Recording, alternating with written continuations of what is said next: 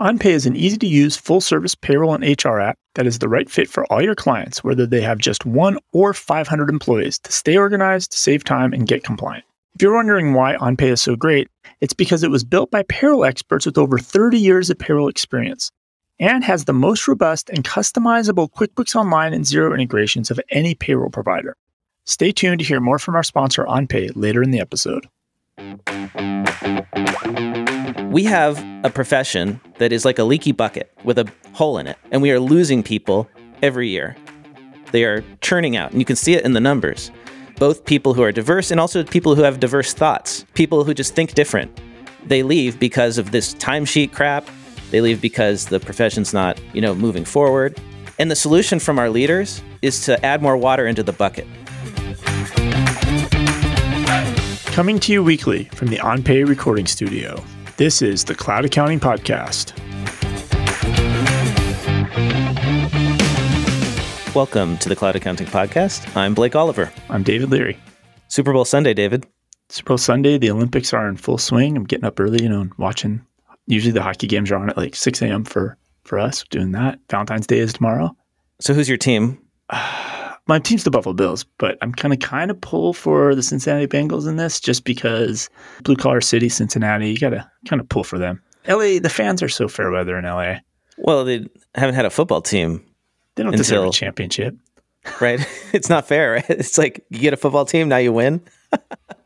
It's great. Hey, as somebody who lived in LA for quite a while, my wife's from LA, I got to root for him. But here's what I'm really excited about this week. We got so much listener mail. Actual voicemails, emails and voicemails about timesheets, some app recommendations, and even a recommendation for accounting video games that you can play to brush up on your accounting skills.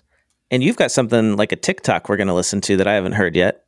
Yeah, TikTok. I got a follow-up on tax organizers. I got a follow-up on the ID.me. And combining everything together, I have an article about Super Bowl. I think we have to call it the big game. I don't want to get sued by NFL. Maybe I think we have to say the big game.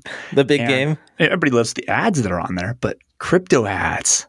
Oh, yeah. Have hit a whole new game we're going to see this year. I have to watch the Super Bowl just for the ridiculous crypto ads. And maybe you could live tweet after each one. You could rate the commercials on their spamminess and scamminess. And that could be kind of fun. Everybody could follow you along. Do you want to jump in just a really quick one with the IRS facial recognition? Yeah, the ID.me thing. What's going on? Well, they canceled that. I kid you not. We literally pushed the episode live, and like 2 minutes later, or maybe the morning we were about to push it live, the IRS came. And in that episode, I said, they're probably going to get rid of this. And of course, they got rid of it. And I feel bad now because I told everyone, go out and get this set up right away. I know. I think I said that a couple episodes ago. Well, one of our listeners did. And he called me out on Twitter like, thanks, dude. Yeah. It's really funny because I actually went through this weeks before it hit the media. I should have jumped on this story. I could have broke it.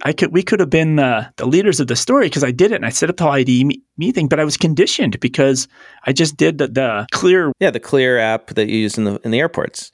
But you had to do that for the conferences, and it was like the same experience. And I noted it, but I didn't note it. And I probably should have jumped on this. We would have broke the story before everybody else got it. But essentially, yes, they're pulling back. They're going to look at some other alternatives. One of those alternatives, though, is a recommendation. So this is inside of Brian Krebs on security. Before you talk about the alternatives, can I just say how this whole episode with the IRS and ID.me is indicative of how we are completely screwing over the IRS? Because we tell them, you have to modernize, but then we don't give them the funding to do it. So they go outside to a contractor to do it. Then they go outside to a contractor to do it, and we get mad at them for not doing it themselves. Does anyone else see the cognitive dissonance here? Well, I think that's some of the problem. My observation is like, wow, the IRS can actually make decisions fast and reverse decisions, so they can move fast. Yeah. So Senate Finance Committee Chairman Ron Wyden of Oregon, Democrat out of Oregon, he challenged the Treasury Department IRS to reconsider the requirements, and then obviously they backed down.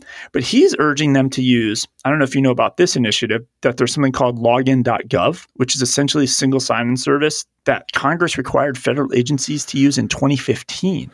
It's currently used across 200 websites run by 28 federal agencies, and 40 million Americans have accounts.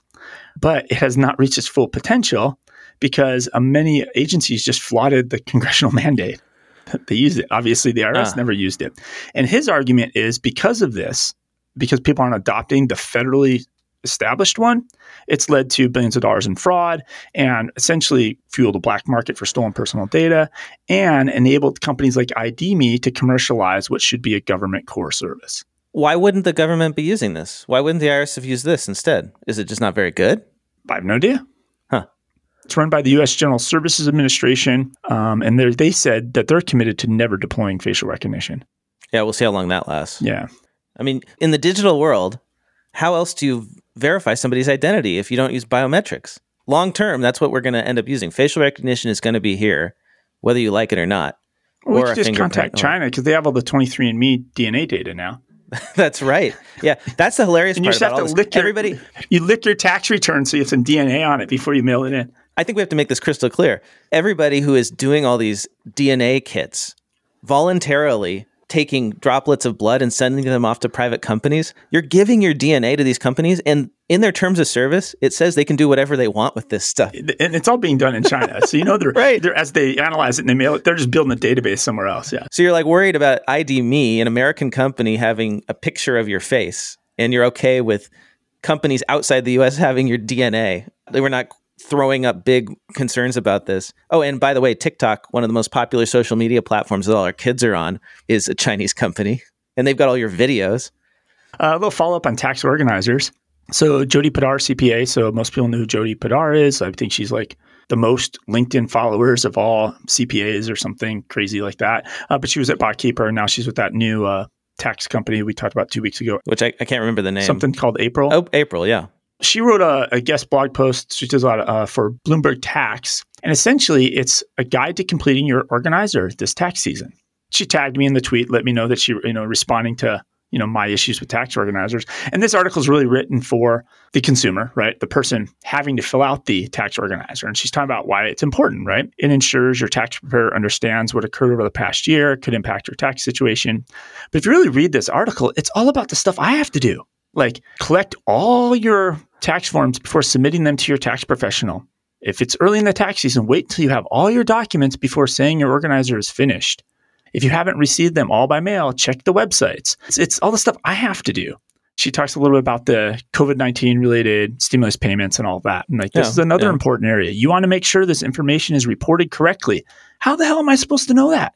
I think that people in our space are kind of missing the point of my argument, which is nobody has the ability to actually do this. What do you mean nobody has the ability to do this? Accountants and bookkeepers do. But I think there's too much expectation that you're going to do it correctly. And I think I saw another tweet or a blog post where people can't even fill out a W-4 where it says enter your legal name and put their legal name correctly on a W-4. How do you expect people to fill out tax organizers correctly?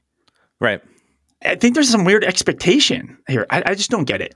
It's a lack of empathy and a lack of understanding. Maybe that's what it is. That we as tax professionals or accountants, we have all of this knowledge and experience, and it's very familiar to us. This stuff is table stakes or, I don't know, bread and butter, whatever you want to call it. It's easy for us. Right? You can fill this out in your sleep as a tax preparer. This is what we do. But for your typical taxpayer, it's Greek. It's Latin. It might as well be code. We have a hard time understanding that as accountants. And I think if we could develop a little more empathy for our clients and develop systems and processes that help them with this stuff, and we don't just expect them to do it, like you're experiencing, David. You bring up such a valid point about the customer experience. And I've always said customer experience is the next frontier of accounting firms, client service, making that experience better. There's so many ways to do that. There's just upside, right? It's kind of bad. It's not complicated either. That's the thing. That's the vibe I get, is this like, you need to do all this stuff properly so we can do our job properly. It's kind of like if I hire a plumber, usually the instructions for me is like, don't shove that down the drain again next time, like after it's been fixed. When you hire a plumber, you're not expected to go out and procure your own toilet for them to install. Well, not only that, I'm not expected to troubleshoot what was wrong or reach in and identify what's clogging the pipe. Right. Well, now you're going to get in trouble for comparing accountants to plumbers, David. But you know what? We've done this before. Plumbers make more money on an hourly basis than most accountants do. Well, that's the justification for expertise, right? People use plumbers as an easy example of that because you're not paying for the plumber to unclog that toilet of yours. You're paying for their 20 years experience. And in theory, that should be the same for accountants and bookkeepers, right? Well, David, we got these 6 audio files to play, some listener mail, some voicemail. Let's jump in. Let's jump into one of these. So I'm going to let you pick, David, when we could spin the wheel. Oh, it's like a number game. Okay. So I'm going to give you number 1, 2, 3, 4, 5, 6. Pick a number between 1 and 6. Let's go 4. This is an email from Timothy in response to the Timesheets Stories call to action. I asked all of our listeners, if you have a story about timesheets that can give us a little more insight into how honest people are with them, because we all know. It's about people at firms filling out firm timesheets. Yeah. And my belief is that lying on timesheets is widespread. It's endemic in the profession. If you think about it, if people are lying on their timesheets and manipulating timesheets to meet unrealistic budgets, the underlying data is wrong, which means that all of the theory of managing an accounting practice using that data goes out the window. It would be like trying to fly a plane with faulty instruments and landing on the runway in fog. You can't do it because the underlying data is wrong. So here's one from Timothy. He's actually got 2 stories. So I've got 2 stories that are somewhat similar. The first story goes like this. Last week I was looking for something on a shared company drive when I came across a spreadsheet called Time Entry. I was curious, so I opened it up. What I saw was a list of someone's clients with the annual budget, based on approximate fee, in one column. There were then columns that went week by week, keeping track of the amount of time used so far against the approximate annual budget. It looked like whoever had made the file was basically just entering their time at the end of the week based on what the budget had space for. I looked into the file properties and identified the person who made this file, and who had accidentally saved it to a common drive. It was an audit manager. I sent him a Teams message, and he was incredibly grateful that I had let him know the file was in a place it didn't belong. There are people in the firm that he would not want finding that. I didn't scold him or anything like that. Instead, we had a quick call and commiserated over our shared hatred of timesheets. He admitted what I had suspected, that he was plugging the timesheet at the end of the week with whatever he had remaining budget for. My own experience at a large firm where there was a lot of pressure to rack up high hour totals is another example of how inaccurate timesheets can be. The firm I worked for at the time stated that the minimum billable hour amount during tax season was 55. But if you were right at 55, you'd be getting pressure from partners to put in more time. The true minimum was at least 60, and then there were admin tasks on top of that. I would keep my time throughout the day in an Excel spreadsheet, and at the end of the day sometimes, for whatever reason, I'd only have, say, 8 hours of chargeable time accounted for. I'd been at the office for more like 14 hours though, and had been working steadily, only stopping for brief periods of time for lunch, dinner, etc. So I knew I had to have, say, 12 hours of chargeable time. I used the spreadsheet to allocate the additional 4 hours needed to get me to the 12. Now, it's not that I didn't actually work that time. It's just that the way it was booked across clients was likely not very accurate. I've suggested moving to a flat fee model and to drop the time tracking to the partner in my group. He won't do it because he feels like in a flat fee model there is always a winner and a loser. I disagree and think that with the right technology, processes, etc., both sides can win and it's not a zero-sum game. So to summarize, what Timothy is saying here is what I experienced myself in a big firm, which is that person that he caught, that audit manager, was looking at the budgets, the time budgets for these clients, and then deciding what to enter for timesheets based on the budgets, not based on reality. And that happens, I think, more than anything. That is the sort of manipulation that occurs. And it's because they're measured based on the budgets. And then Timothy says, of course, that he does it himself too. If you're going to reward and punish people based on hitting budgets, what do you think they're going to do? Also, they're working insane hours. Keeping track of time when you're working like 12-hour days is not exactly what you want to do, especially if you are eating all those hours. So what do? You look at your budgets for the week or that day, and you say you just allocate the time like as best you can. It's not accurate. It has no basis in reality. One thing I took away from his message is he found a community, had his own company. Like there's this other person that had the same thoughts and values that he has. Obviously, the senior partners and managers that love timesheets, they're all a community of themselves. They're the pro timesheet community.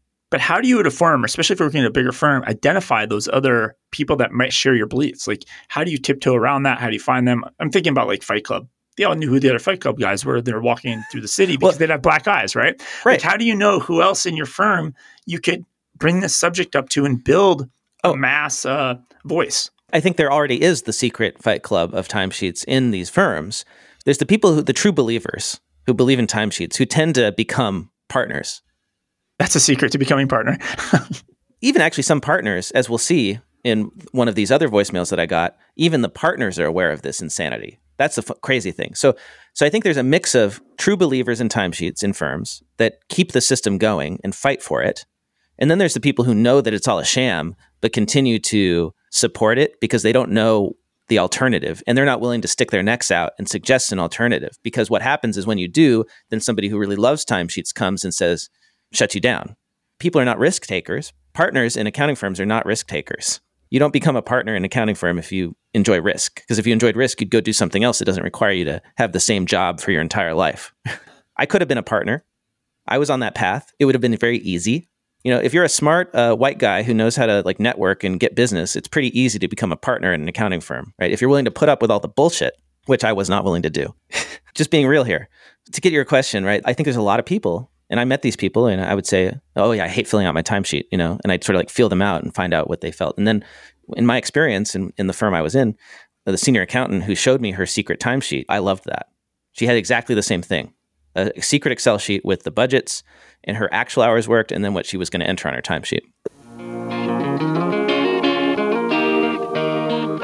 This episode of the Cloud Accounting Podcast is sponsored by Cinder. With direct connections to Amazon, Shopify, eBay, Stripe, Square, and 20 of the most popular online and e-commerce platforms, Cinder automatically categorizes and accurately posts transactions into the accounting system, allowing you to easily prepare your clients' data and organize their consolidated P&L regardless of the number of platforms they may be selling on.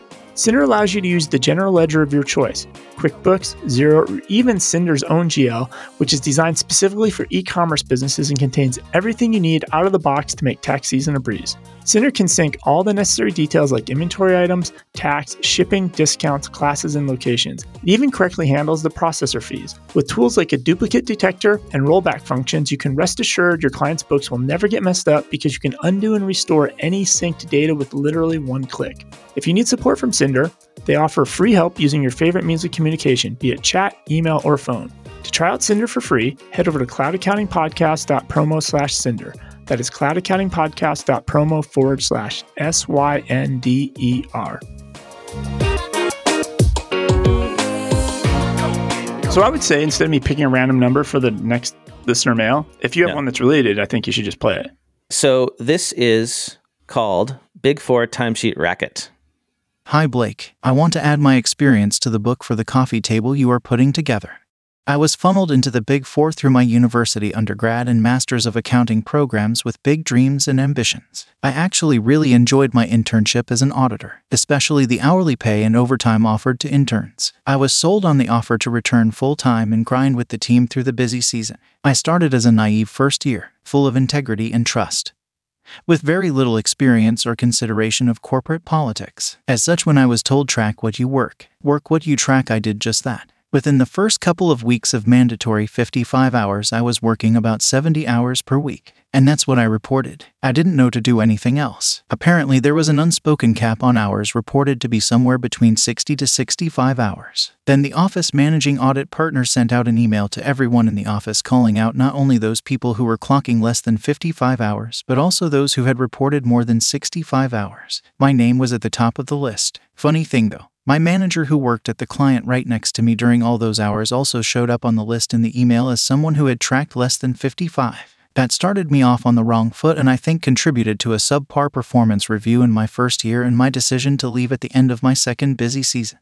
The worst part was finding out from one of the partners later that hours reported don't really matter and hourly rates are adjusted to get to the number agreed upon with the client anyway. Love the podcast, and I am excited to use Earmark CPE to get some credits now that the Big Four isn't paying for it.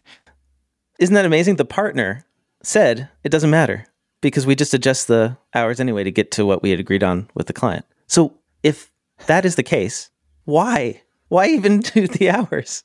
You know? And they're punishing people for having less than 55 and more than 65. The person he was sitting next to on the same engagements somehow billed 55 when the reality was they both worked 70. This is what happens when you take utilization to its extreme, this performance metric. People game the system. Even the partners themselves are gaming the system. It makes no sense. It's insane. And this person, here's the thing. We talk about we have a CPA pipeline problem. How many CPAs are pushed out of the Big Four because they can't stand the timesheet problem? I bet it's a lot. I think it's a combination of the timesheet problem and just hours in general, the expectations. Yes. All right, here's the last one on timesheets. This is from Shane Mason. Blake and David, long-time listener, second-time caller. Shane Mason here, driving across the Golden Gate Bridge, looking at Alcatraz, which is the place I would be if lying on your timesheets was a crime, because I used to do it all the time. I have a partner even make me roll off of her account because I was honest about my time on a small client. That she wink told me not to, run up the bill too much, even though he had like 10 PFICs that we needed to file, and he was a first-time client, so he needed to have a good engagement the first time around. I think every accountant that has ever had to record timesheets has lied on them at some point. It's just required. And that's why we don't use timesheets at our firm. We've got 10 accounting and tax people, and none of them use timesheets. It's glorious. Second thing is that your billing that you mentioned, the other caller that was all upset about the Bitcoin thing or the Tether thing, if you use Practice Ignition, you can bill a down payment up front, say $500 is your minimum, and you might bill between $1,000 and $1,000 on the back end. You can figure out what schedules need to be attached or what the final bill is, and you can both bill up front and get accurate billing on the backside once you know all the schedules that are attached to the return. And you don't even need to ask for the invoice the second time. You can just use the credit card that's on file. It's really easy. Practice Ignition is great. Thanks, guys. Thank you, Shane. That's a great recommendation for a solution. Here's my thoughts on this, David, and then I want to hear yours too, after hearing all these three callers. We pride ourselves as accountants on being ethical. Ethics is core. We are taught this from the beginning of our accounting education, and we were reminded of it because of our ethics continuing education requirement. And yet, as a profession, we bring in first years into our firms, and we throw them into a system that incentivizes them and in many ways requires them to lie on a daily basis. To succeed in this system, you have to lie on a daily basis. So we wonder, why do we have ethics violations all over our profession? And why do we have these situations where we have massive public companies failing? Yeah, the ethical auditors quit. Sorry, go ahead, David. No, I'm just shaking my head up and down. Yes, you're really piecing this together. The people that try to be ethical with their timesheets get spanked, so they leave. And so you're left with a bunch of people that are okay to have things a little gray. I'm not accusing anybody of being unethical, but they don't have the same level of ethics. Let's call it what it is. It's lying. They are okay with lying on a daily basis about what they are working on and when they are working on it. So then when it's something very important, because you know it's something super important, it's easy to turn a blind eye to that because you're conditioned. Oh, yeah. And these firms, too, in their rules, in their handbooks, they'll say lying on your timesheet is a fireable offense. And yet everybody's doing it all day long. Maybe that's the voicemail we need. Is anybody getting fired for lying on their timesheet in this industry? Nobody has ever gotten fired for lying on their timesheet. Nobody ever gets fired for that.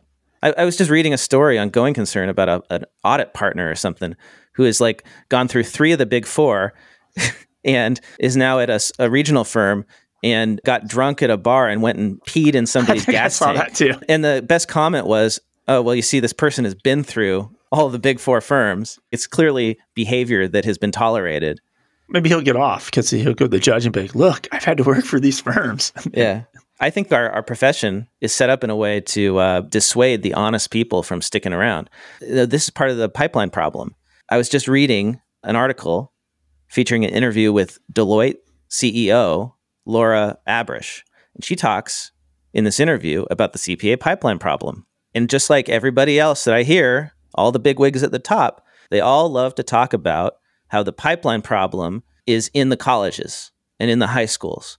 And diversity too. We need to go out to underserved communities. We need to go out to accountants before they become accountants when they're students. And we need to convince them that this is a great profession to be in, that we need to modernize the CPA exam to have technology in it so that we don't lose people to STEM. But then you look at what's happening.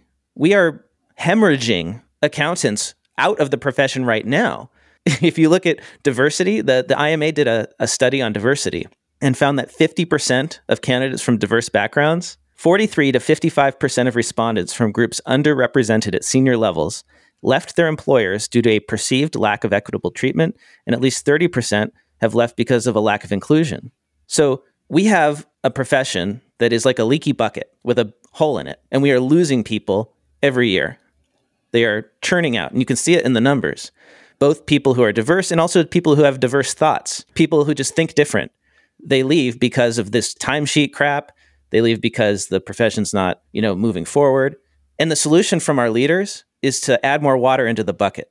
At the bottom, yeah. Not to plug the hole. And they are even aware of, it's not a good idea. Like Laura Abrish says, we're trying to be very strategic in how we invest our time, how we invest money with this goal of increasing the pipeline, as well as increasing opportunities for advancement.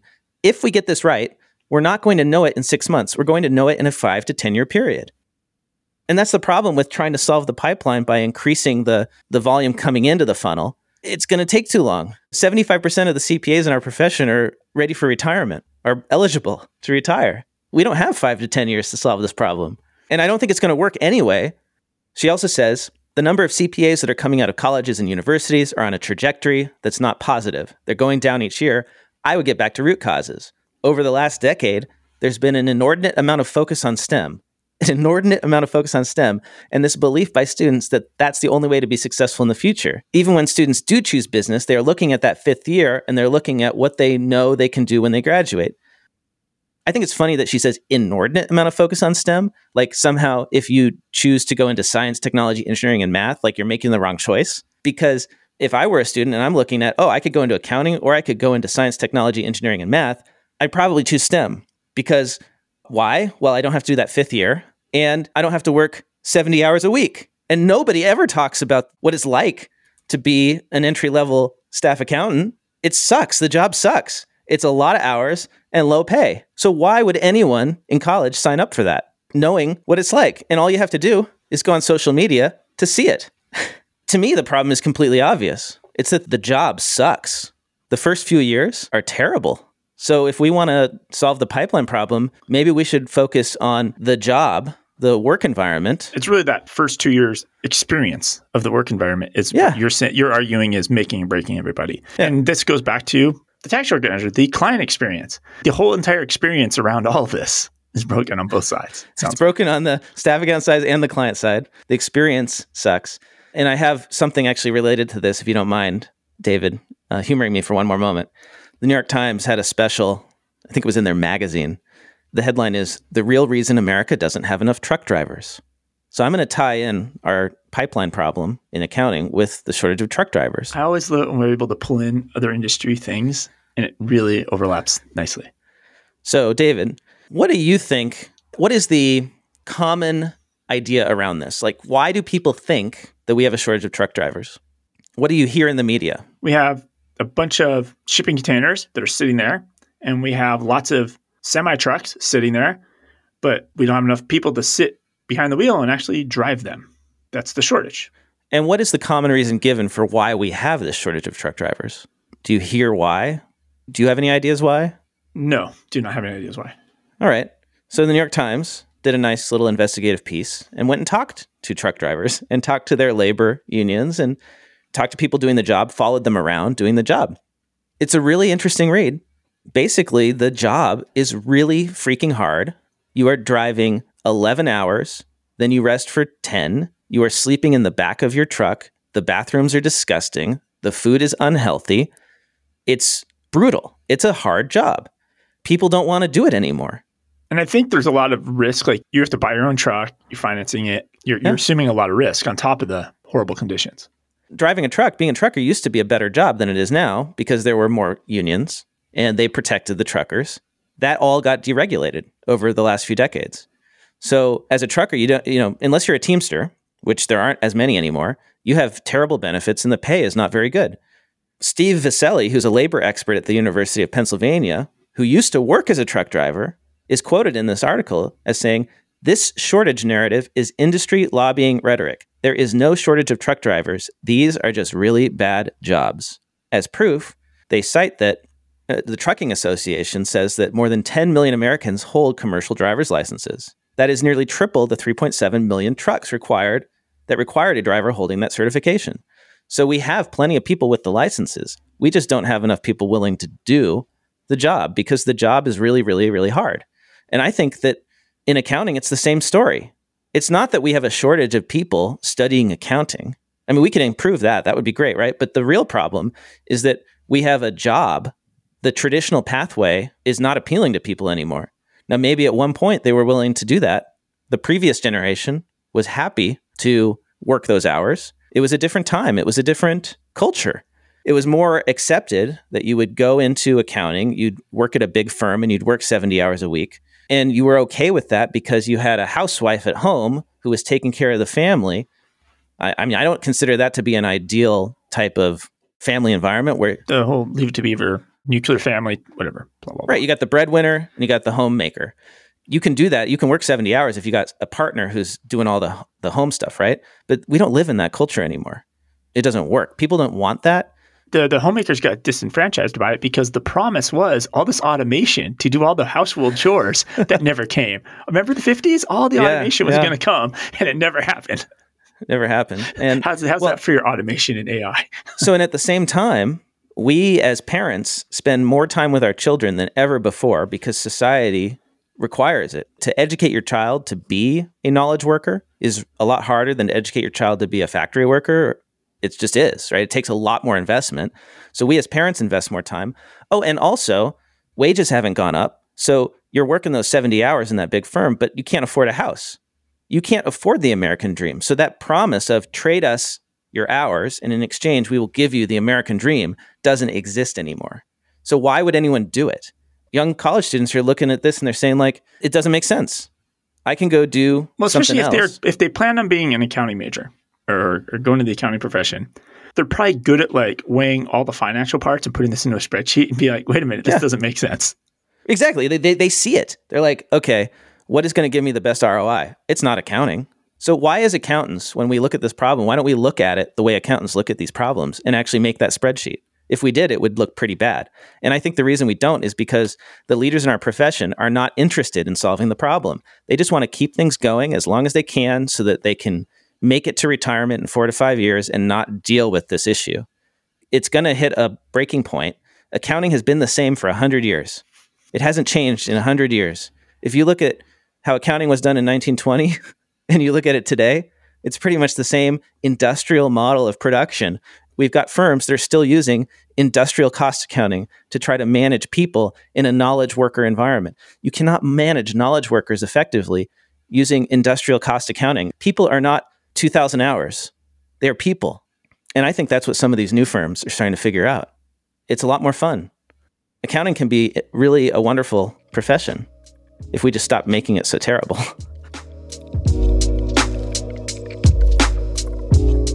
This episode of the Cloud Accounting Podcast is sponsored by OnPay. As a small business owner, I've had my share of accounting, tax, bank feed, and app issues. Some could say I'm a mess, kind of like some of your clients. But as I reflect on the last 3 years of my business, the one app that I have not had any problems with is OnPay. It has been set it and forget it payroll. I quickly sign in each week, run payroll in minutes, maybe seconds, and I'm done. I get a perfect sync to QBO. I never think about payments or reports to government agencies because OnPay is doing it all for me. OnPay can do it all for your clients too. OnPay's partner program offers free payroll for your firm, discounts, a dedicated support team of in-house payroll experts who will do all the heavy lifting. From setting up your dashboard to adding your clients and their employees, they'll even enter any prior wages to make it easy to switch. To learn more about switching your clients to the award-winning OnPay payroll and HR, head over to cloudaccountingpodcast.promo/OnPay. That is cloudaccountingpodcast.promo/ONPAY. OnPay, switch to better payroll. Maybe, and this will tie to, so I have a TikTok video that talks about timesheets, but this is not from a firm. So it's not firm related. It's basically what I would say is just a typical bookkeeping 101 problem that lots of companies have, and there's solutions on the market to solve it. But that's not the highlight of the story. So there was a viral TikTok that went viral, and I mean 1.4 million views of this video. 1.4 million views of this, and we're going to listen to this, right? Essentially, TikToker Heidi Alsasa, she's also known as Bravely_Living on TikTok at Bravely_Living. She took a job with a company called Jogan Health Solutions, who apparently is like a traveling nurse company. provider, maybe. Apparently, they were already kind of in the news because they were paying the nurses incorrectly. They hire Heidi to come in and fix this system because obviously something's broken. There's a defect here, right? If people aren't getting paid properly, something's wrong. Let's take a listen. So I walked out of a job yesterday for the first time in my adult life. This company hired me to fix their payroll system because it's broken. How broken, you ask? It is so broken that they made it into the news for not paying their COVID travel nurses appropriately. Now, when I got there, I immediately identified the problem. The problem is the fact that they're not using a time clock.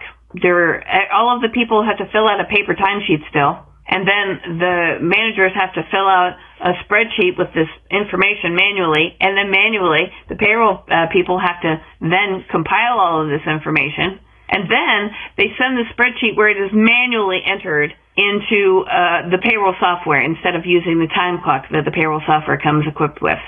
Now, when I put together my plan of action on how we can fix these things, I was told, thanks for your outside perspective. It's always great to have a new set of eyes, but we're not going to be going in that direction.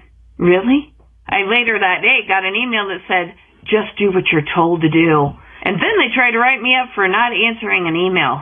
I got hired to fix your payroll system. I am not the maintenance person. I'm the fixer. That's what I do. I go in, I identify problems, I fix them, and then you hire somebody to maintain it. But that's not me. I'm not the maintenance person. Once they decided they were going to try to write me up for that, I decided that this was not the place I needed to be. It was a toxic work environment where they wanted me to work 8 a.m. to midnight for Mondays and Tuesdays so that they could get payroll done appropriately. But instead of wanting to fix it, they just wanted me as an extra body to help key in the system. No, I am not working 8 a.m. to midnight, 2 days a week. No, that is such a toxic environment, and I told it was toxic. But they decided they didn't want to fix it. Well, I can tell you quite honestly, that company's not going to make it unless they do something about it. It's just going to fail. We could kind of tie this into everything. First, I'm just surprised. You could say the exact same thing. She's saying the same thing about this company that I'm saying about traditional accounting firms. Yes, exactly. so it's perfect that like the synergies of this coming in. But I'm just amazed that like it's just a typical bookkeeping issue. Arguably, every one of our listeners have had a client like this where they are doing paper timesheets and they need to move to an app or something like this. But the fact that 1.4 million people found this interesting is amazing to me. She has 2 more TikToks she released a couple days later after this. What happened was because this video had 1.4 million views, she started getting a text, and so did other employees, about, hey, we need you to put in your first name, last name, and your email or whatever for our new system. And essentially, they rolled out Homebase. The company that she was complaining about. Because obviously they saw the size of this video. They're like, oh crap, we look stupid, right? So they rolled out Homebase. So then she has a third video where she comes out and says, well, the problem is Homebase doesn't integrate with their payroll system. So when it's all said and done, they're going to have to take all the time tracking that's done in Homebase and they can't push it into a payroll system. Oh, so they took her advice, but then they didn't actually ask her what they should do. It just goes on in the last TikTok video about how she noticed there's a payroll implementation specialist at Homebase and she's going to apply for that job instead, which is kind of full circle. So going back to this timesheet stuff, what if the next time you have to lie on your timesheet at a firm, you make a TikTok video about you doing it and then 1.4 million people view it? Do you think then that firm might change some policies? I don't know. Yeah, well, it might. And that's my hope here. We're doing our small part to expose the big lie of accounting. Timesheets, in my opinion, I'm not going to say in my opinion, timesheets are the big lie of accounting. Everyone knows, well, not everybody, but a lot of us know, a good chunk of us know that it's bullcrap. And we need to expose it for what it is so that we stop using it because it's destroying our profession. So, Hey, if you have timesheet stories, this is my call to you. Tell me, send me an email, blake@blakeoliver.com. You can write it out in an email and I will use AI to create a voice for you. Even better, like what Shane did, just pick up your phone, turn on that voice memo, and just tell me the truth. And I will work with you to spread the truth. There's enough of these coming in now where it could be its own standalone podcast of just... Oh, I will release every voice them. memo goes out in RSS feed and people can just subscribe to it. My joke is that in our last episode was I'm going to turn this into a coffee table book and send it to Ed Mendelowitz, who is the chief defender of timesheets. I want to get enough to do a calendar because it's related to time. So you could have a timesheet lies calendar and every month there would be 12 of them. What are we up to? 1, 2, 3, 4. Already 4. That's pretty funny. It'd be a calendar of timesheet stories. That's funny. Yeah. And you could post it at your desk, All right. just to remind you that it's all a big lie. So I want you to take a breath before we get you all fired up on crypto. So take a breath. We can transition. So they're calling the Super Bowl Crypto Bowl. Oh, God. Because FTX, Coinbase, Crypto.com, and others have booked commercial time during the Super Bowl this year. On top of that, they're playing at SoFi Stadium, who's in the crypto game. And all the point of sale systems at SoFi Stadium are run by Square, who has now renamed itself to Block because obviously they're pushing into Bitcoin. Yep. And then they said this is not even going to stop because after the Super Bowl, SafeMoon, they bought billboards in Times Square. Bitcoin ads are on Hong Kong trams. And there's been crypto promos now inside of fortune cookies. Amazing. You get a fortune cookie that says you should buy crypto. It's in your future, right? Something like that. Right. And what they're saying is they're comparing this to 2000 Super Bowl. They called it the .com Bowl, when a fifth of the ad space. So this is the Pets.com, the sock puppet, right? Yeah. When a fifth of the ad space went to internet startups. Well, this could be the next big bubble and pop. I've said that, and I'll stick to it.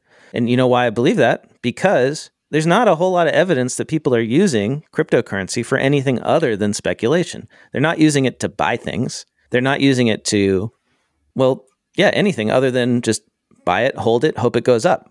So unless people start using it for something practical, what is it other than a speculative asset? And here's some evidence for that. Before you jump onto that, speaking of ads for crypto, yeah, I do find it ironically funny that, these companies with lots of integrity like Facebook and Google and Twitter actually ban crypto ads. Because there's so many scams around. In 2018, they had to ban crypto ads. Because there's most new cryptocurrencies are just scams. And I'm saying Google, Facebook, Twitter is like these integrity companies loosely. Right, it's funny. Right? It's funny. Yeah, they have too much integrity for crypto. Now, okay, so let's put this in perspective, right? One of the things that we've been hearing about a lot to sort of like pump up crypto is that people have been taking their salaries in crypto, like the mayor of New York and football players. Yeah. Eric Adams, mayor of New York, Francis Suarez of Miami. They've been taking paychecks in Bitcoin. Deel is a global payroll company, and they are releasing data on just how many of the employees on the Deel platform are getting paid in crypto, because Deel apparently supports this. It's actually really helpful for paying international employees in many cases. This is one of the real life use cases. Out of 100,000 hires in more than 150 countries that Deel has been involved with over the past 6 months, about 2% opted to take at least part of their salaries in currencies not backed by sovereign. Wow. Not fiat. That's more than I would have expected, actually. Again, I'm a crypto skeptic. I'm a blockchain enthusiast. I think international payments are exactly where crypto can be really valuable and where it is currently being very valuable. Bitcoin accounted for about 2/3 of those payments. Now, the thing is, people in the US are not really adopting this. The overall share in the US among Deel hires is just 1.2%. You know where it's the highest is in countries like Argentina, which has high inflation. 1/3 of the hires there are getting paid in crypto. In Nigeria, it's about 1/5, and in Brazil, the figure drops to around 3%. So in places where you have high inflation and a government that is mismanaging the fiat currency, yes, crypto is extremely helpful. I will say that's a positive thing. But like the people buying crypto.com stuff, because of the Super Bowl, that's just gambling, right? That's gambling. That's my take on that.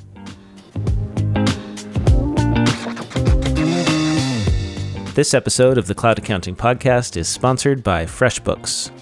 Recently, I chatted with Twyla Verhelst, director of the accountant channel over at FreshBooks, because I wanted to see what they've been up to.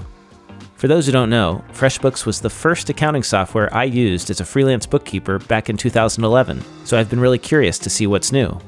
Turns out, a few years ago, FreshBooks launched a new platform that is now more than just invoicing. FreshBooks is now a full general ledger with financial reports, bank feeds, and journal entries. FreshBooks also has your favorite app integrations, even some embedded ones like Gusto for payroll. And with the launch of their new accounting partner program, Twyla and the FreshBooks team are creating a platform and a partner experience that's showcasing that they're really listening to our feedback. If you want to learn about the benefits of working better together with FreshBooks, head over to cloudaccountingpodcast.promo/FreshBooks. That is cloudaccountingpodcast.promo/FRESHBOOKS. So I saw an article in CoinDesk. It's an opinion piece. And the title of the article, and this is why what attracted me to it, said, accounting standards are key to getting digital assets on corporate balance sheets. And it has a subtitle, which is the Financial Accounting Standards Board says crypto accounting standards are the top priority among its stakeholders. But the lack of guidance is harming adoption. But the FASB looks likely to act soon, says the head of Chamber of Digital Commerce. This is an opinion piece by Perianne Boring. Wait, the last name is Boring? Boring. Okay. She is the founder and CEO of the Chamber of Digital Commerce. I'm like, what the hell is that? Every city has a Chamber of Commerce, so maybe this is the one for the metaverse? Is that what it is? So I dig in. It's a lobbying group for Bitcoin, crypto. It's a crypto lobbying group. They're basically blaming the fact that FASB has not set these standards. It's causing a lower adoption of digital assets. Their whole game here is to get people to buy more crypto. They're lobbying group to get governments and standards boards to create standards that's going to basically encourage more purchasing of crypto. And their argument is about how many consumers are now buying it. 52 million Americans now own crypto and 27% of all millennials. FASB doesn't dictate policies for millennials and just Americans, right? It's for businesses and accounting standards, right? Exactly. Yeah. They're trying to justify the FASB doing this because people are buying crypto because they saw a Matt Damon ad.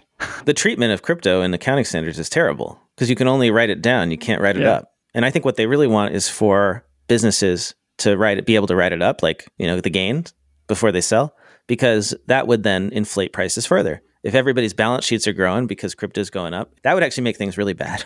That would make it even worse. The conservative treatment of crypto on corporate balance sheets is a good thing right now. It's the thing putting the damper on all this. So that's something to just put in your list of search terms to keep an eye on, the Chamber of Digital Commerce. Yeah, interesting. And you know what people can't use their crypto for? What? You can't use it to get an Uber. So the CEO of Uber, Dara, I'm not even going to say the last name at all. I'm not even going to go for it. She says that maybe one day at some point in the future, crypto could be an acceptable form of payment. But right now is not the right time because the cost of the exchanges, there's high transaction fees, the environmental impact of mining on the energy grid. You can't use it. So you can't even use your crypto to get an Uber. Yeah. And that's a super forward-thinking tech company. Well, David, what else? We may have some app news. Well, we should notify our management that we're going to run a little long this episode, it's feeling like. And I don't even know if you want to touch it, but KPMG bought Bitcoin and Ethereum? Yes, that's what I wanted to talk about. Okay, I forgot about jump that. in. So this is funny, right? So KPMG issued a press release saying that they are now invested in Bitcoin. KPMG Canada has put Bitcoin and Ethereum on their corporate balance sheet. And this was trumpeted throughout the Twitter sphere as a huge thing for crypto. And then you read the article. It says in there that KPMG Canada did not disclose how much Bitcoin or Ethereum they had purchased. So, David, I think that we should buy $10 of Bitcoin using the Cloud Accounting Podcast account and then issue a press release saying that the Cloud Accounting Podcast has now added cryptocurrency to our balance sheet. It's such crap. At least disclose the amount. Have the courage to do that. That's the whole game of the crypto things. The courage. See, we could be taking that chance. Yeah. I mean, we probably should just do this. We have PayPal connected to our. Sure, just buy $10. Just open the app and just go to the other tab and just buy some crypto. Jump in. All right, here's an App News voicemail.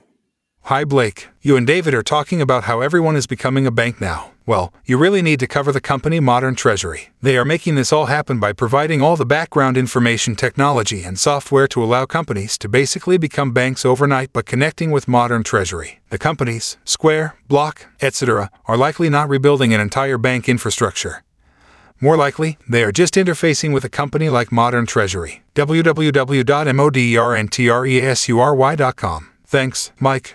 So this is, David, related to your everyone's becoming a bank thing. This company, Modern Treasury, I took a look at it. You should take a look at the website. Yeah, I'm super familiar with them. But unless they've pivoted, my understanding it was really for treasury management for internal companies. Like you're a huge company, you have to move money around. You can build out your own automated tech stack and manage this through APIs instead of manually transferring funds around between accounts. Yeah, which is a big problem because, you got lots and lots of accounts all over the world and you have to make sure that you're under the insured thresholds and all that stuff. Like you can automate it with this. This starts at $500 per month. They've got payments, percentage fees. This is definitely for mid-market and up, most likely. Yeah, but it's totally worth a look if you're looking for something like that and you're in corporate. There you go. Should we pivot then into app news? I've got one more about accounting video games to take us out. So I'll let you decide. Do you want to do that at the end or now? Let's do the video game one at the end. Okay. And then we'll knock out a couple app news here. What is top of mind for you on the app news? I know Carbon raised money. Do you want to talk about that? Yeah, so Carbon raised $66 million. Series B investment led by Tidemark and Dave Yuan. Yeah, so currently Carbon has 2,500 accounting firms in 20 countries, and there's estimating 160,000 to 170,000 accounting firms based on LinkedIn data. So they basically have 1% of the market right now. And what they're currently doing, they're currently doubling their client base every year. And their next big milestone would obviously have 10,000 accounting firms on the platform. And to do this, they're going to start pushing into larger firms, and they're hiring an additional 170 people this year. Congratulations to Carbon. Yeah. That's great to see. I mean, I remember when they were 12 people. GoCardless raised $312 million in their Series G, bringing its valuation to $2.1 billion. Wow. GoCardless has a very strong European and UK presence. It's a lot of ACH money movements type stuff. A lot of accountants in the UK use it for auto polling, for their clients. You remember Neat, the Neat company? They used to make the scanners. The receipt scanners, but they pivoted out of the hardware game. Yeah, and now they have Neat books, right? And Neat files, and they're in this. They basically have an accounting system. Well, they did a deal with a scanner maker. I just thought it was like full circle. So they're doing a deal with a document scanner maker called Raven. And essentially, the Raven scanner has a touchscreen display, and you'll be able to scan things straight over to Neat files or Neat books. Like full circle. Now they're in somebody else's scanner hardware, which I thought was funny. Another one is TaxFile. TaxFile, they kind of say like, oh, we're the Uber of accounting, or we're the Amazon fulfillment center of accounting, but they just took a raise of $20 million, and they want to onboard more accounting professionals. They want to expand its 75-person team and make platform improvements. They currently have 225 CPA firms that are using them to address their staffing shortages, and 3,700 accounting professionals are on it, and they want to double that number. They want to add 100 new accounting professionals to their platform every month. So the headline on their website has changed, and it's quite interesting. It says, the internet's accounting workforce. Whether you're an individual looking to file your taxes or an accounting firm looking to outsource tens of thousands of returns to domestic tax professionals, TaxFile's apps and APIs connect you with the right accountants to meet your needs. And you know why these guys are winning? Because they're offering domestic tax professionals flexible work from home. That's why. You can quit your big accounting firm job where you work 70 hours a week, and you can work as much as you want for TaxFile. And now they're also offering some APIs. So third-party apps then can start offering tax prep built into their app. So if people are worried about, oh my gosh, Square has tax, and obviously TurboTax has tax, and this company has tax. Now, what about for lawyers, a construction app? Everybody there's going to have tax prep in all these apps, possibly in the future, which is going to make everybody's job harder, I think, in our industry. Well, David, that's all the time we've got for this week. Mind if I take us out with a voicemail? Perfect. All right. This is Accounting Video Games. Hi, Blake and David. In your February 10th episode, David talked about Surgeon's gamified CPE course.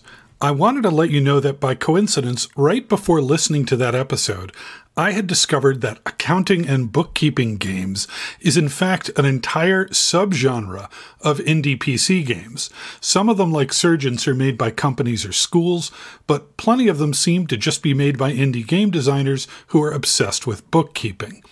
Since I have a YouTube channel that focuses on, I swear to God I'm not making this up, games, programming, and accounting, I threw together a video looking at a few of these games and intend to continue to survey the field in future weeks to see if there are any particularly interesting ones. If any catch my eye as standouts, I'll send them your way. Thanks for the great podcast. That is Peter. Thank you, Peter, so much. And he sent me a YouTube link to one of his videos. And it's about this like Singaporean video game that teaches you how to audit. Do we have anybody that's in our space that are big Twitch? It's Twitch, right? You stream you playing video games? Somebody should do an accounting Twitch. Yeah, and it's like you just filling out. You do the accounting games, and then you also just like stream doing Excel. Yeah, exactly. Like just sitting there doing your job all day. Yeah. Your timesheet, Yeah, I think actually that's a big opportunity because the Excel TikTokers have become popular. What if you were an Excel Twitch streamer? I bet there's a market for that. Well, David, we'll have to leave that where it is for now. If people want to get a hold of you on the interwebs, where can they do that? I'm on all the socials. Whoops, hold on. I clicked his link to look at the video, and it's Google and their autoplay ads. Oh, it's the worst. They're ruining YouTube. To get a hold of me, you can use any of the socials. I'm just at David Leary. I am at Blake T. Oliver, and email me your timesheet stories, either as text or audio, to blake@blakeoliver.com. Let's make this coffee table book or calendar or whatever print on demand. Maybe we'll have multiple different editions of it, however you want to consume it. David, I'll see you here next week. Great show. Bye. Time for the classifieds. Do you dream of starting a bookkeeping business, but you don't know where to start? Join the Bookkeeping Biz Workshops, a 4-day live workshop series hosted by Serena Shoup, CPA. You learn where to start, what it takes, what tech to use, how to build a business, not a job, plus how to get comfortable on discovery calls. The workshops begin February 23rd, so register today at bkworkshops.online. That is bkworkshops.online. As humans, we're programmed from birth to learn watching others. Video has the power to engage, entertain, and educate without ever feeling like work. When you want to become a QuickBooks Online expert in the shortest amount of time, the Royal Wise on-demand web-based learning solutions are the obvious answer.